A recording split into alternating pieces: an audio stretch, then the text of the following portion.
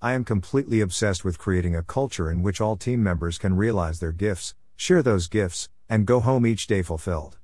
Bob Chapman. I was taking a team through a short training on psychological safety, including the survey results from their 9-person team, and was asked why the company was engaging in the initiative. It was not the company, I told them, it was a program I started for the teams I coach. Next question, why?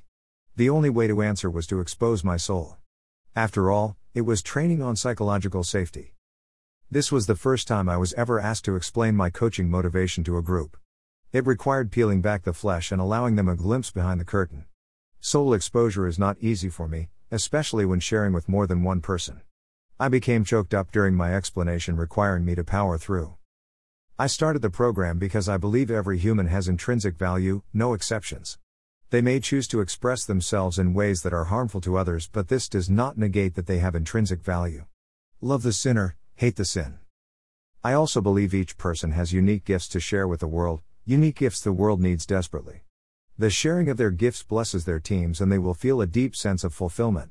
They will be maximizing their full humanity. It is a Zen-like experience being fully human.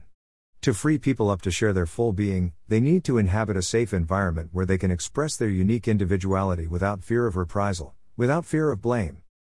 Greater than without work all life goes rotten. But when work is soulless, life stifles and dies.